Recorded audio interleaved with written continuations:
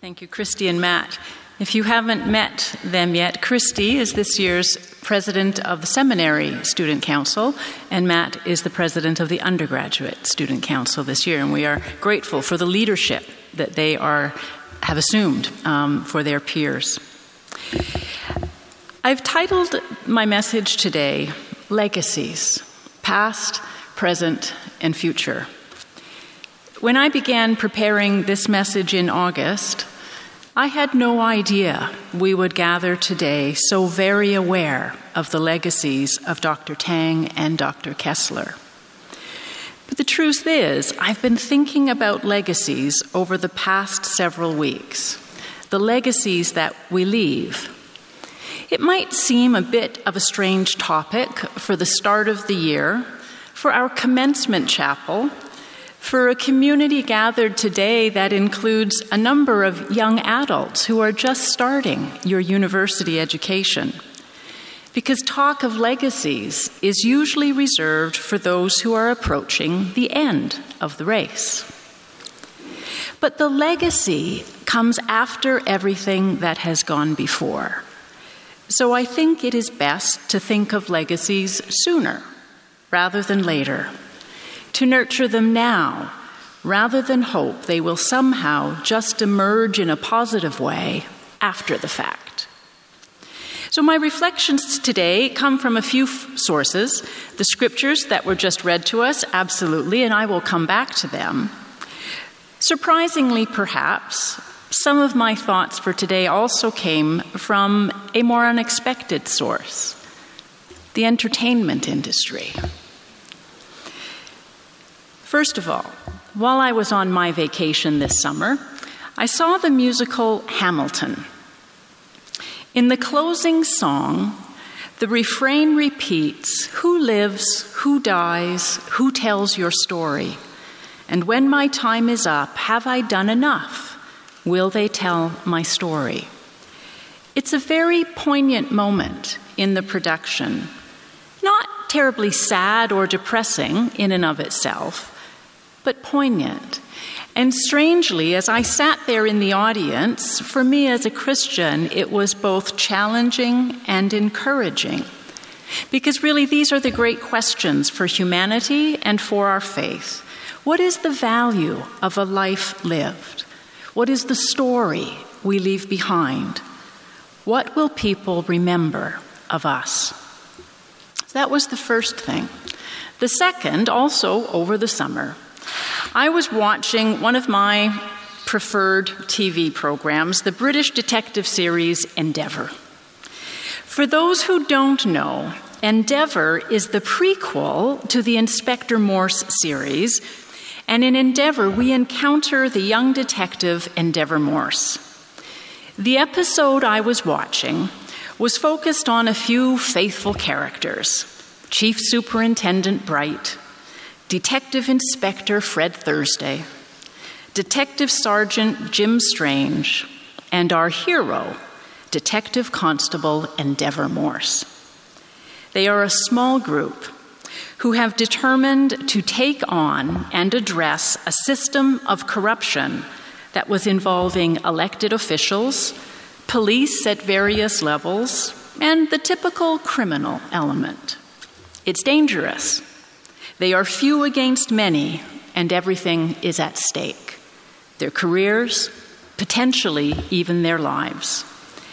In the scene before they take their stand, Chief Superintendent Bright, a man who has seen a lot over the course of his life, looks out his window and quietly says to himself, "A moment's courage or a lifetime of regret. That's always the choice." And that led me to think of Joshua. Joshua is one of my Old Testament heroes, and I've made mention of Joshua chapter 1 in several recent gatherings with faculty, students, our cabinet and leadership team, and others. 3 times in the first 9 verses of chapter 1 in Joshua, God says to Joshua, "Be strong and courageous." And in the last verse of chapter 1, The Israelites commit to following Joshua everywhere and anywhere, as long as he is strong and courageous. Courage, honesty, integrity, and faithfulness. That is the stuff of which legacies are made. But legacies don't just suddenly happen for most of us. They are developed over time, for better or worse, through each small or large individual choice and decision we make. We are formed by the choices we make. A friend of mine is known for saying, "Integrity is what we do when no one's looking."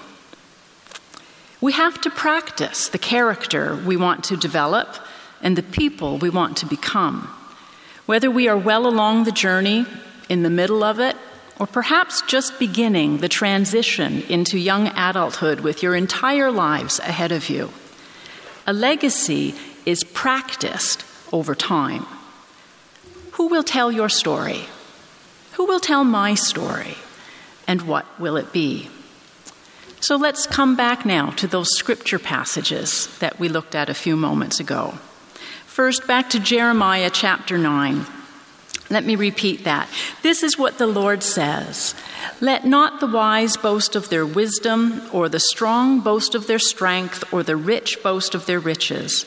But let the one who boasts boast about this, that they have the understanding to know me, that I am the Lord who exercises kindness, justice, and righteousness on earth. For in these I delight." The prophet Jeremiah brings these words from God. Knowing God means knowing that he is the Lord of kindness, justice, and righteousness on earth. It's easy, I think, to focus on the justice and righteousness components of God's character, and they are both true and very real. Often, however, both within the church and outside, we often see the words justice and righteousness used in the context of judgment and condemnation. The first word God used to describe himself here is kindness. The kindness of God contextualizes God's justice and righteousness. So where is kindness in the legacies that we are forming? And then we look to 2 Corinthians chapter 9. In the last few verses, verses 12 to 15, Paul gave the Corinthians a reminder. And he says these words, "This service that you perform is not only supplying the needs of the Lord's people, but is also overflowing in many expressions of thanks to God. Because of the service by which you have proved yourselves, others will praise God for the obedience that accompanies your confession of the gospel of Christ. And they will praise God for your generosity in sharing with them and with everyone else. And in their prayers for you, their hearts will go out to you because of the surpassing grace God has given you. Thanks be to God for his indescribable gift." Generosity is always founded in kindness. And so in these verses, we are reminded that generosity is to be our response to the gift of grace God has given us. His kindness becomes seen in our kindness and generosity. And then a few excerpts from Philippians chapter 3, starting at verse 12. Paul says, "Not that I have already obtained all this or have already arrived at my goal, but I press on to take hold of that for which Christ Jesus took hold of me. Sisters and brothers, I do not consider myself yet to have taken hold of it, but one thing I do, forgetting what is behind and straining toward what is ahead, I press on toward the goal to win the prize for which God has called me heavenward in Christ Jesus." And then if we jump ahead to verse 16, "Only let us live up to what we have already attained." I find these verses reassuring. We are not expected to know everything right now. We do not have to be perfect right now. We do not have to have an ideal legacy right now. There is time for apologies, forgiveness, correction, when and if that is needed. All that we are being asked to do is to faithfully press on in Jesus and to live up to what we've already attained through knowledge, experience, and faith. It does assume, though, that we are moving forward in what we are attaining. So what does this mean for us at the start of this academic year? As the Tyndale community, we stand on a legacy that is almost 130 years old.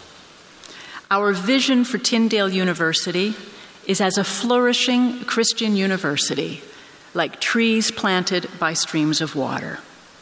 We have a mission statement at Tyndale that we bake into everything we do. It's why we're here, and this is what it says. Tyndale is dedicated to the pursuit of truth, to excellence in teaching, learning, and research, for the enriching of mind, heart, and character, to serve the church and the world for the glory of God. Everything we do is to equip people to serve the church and the world for the glory of God. That is why we are here. Flowing from the vision and mission, we have a set of 5 values that declare how we will collaborate and work together to jointly undertake this mission and achieve the vision. They are not about things we value. They are about how we do the work together. And our 5 values are diversity, people, academics, faith and learning, and stewardship. From the mission, vision, and values, we have a strategic plan with 6 strategic themes. And from those themes, for the year ahead, we have set 4 key priorities that feed into all 6 of our strategic themes and enable us to move forward on our vision and mission. Here are the highlights of what we will actually do in the year ahead and how we will focus our attention. First, we will continue to grow and expand our academic offerings. We will continue to enhance our stewardship and the sustainability of all the resources that are entrusted to us. That includes people, systems, space, property, finances, and our impact on the climate, to name a few. Thirdly, we will continue to grow and sustain enrollment, both domestic and international. And we will continue to nurture holistic student development and a strong, positive student experience. All of this is good. It's needed, and it has value. And it will contribute to the continuing legacy of Tyndale University. But what is the legacy that we are each developing for our own lives? How will you and I use the year ahead to practice the character we want as our story? We don't just leave a legacy at the end of life. In April, when we finish this academic year, what will our legacy for this year be? Who will tell your story? Who will tell my story? And what will it be? The year ahead is wide open with possibilities. Let's walk well with God and with each other as we enter into it. God bless you.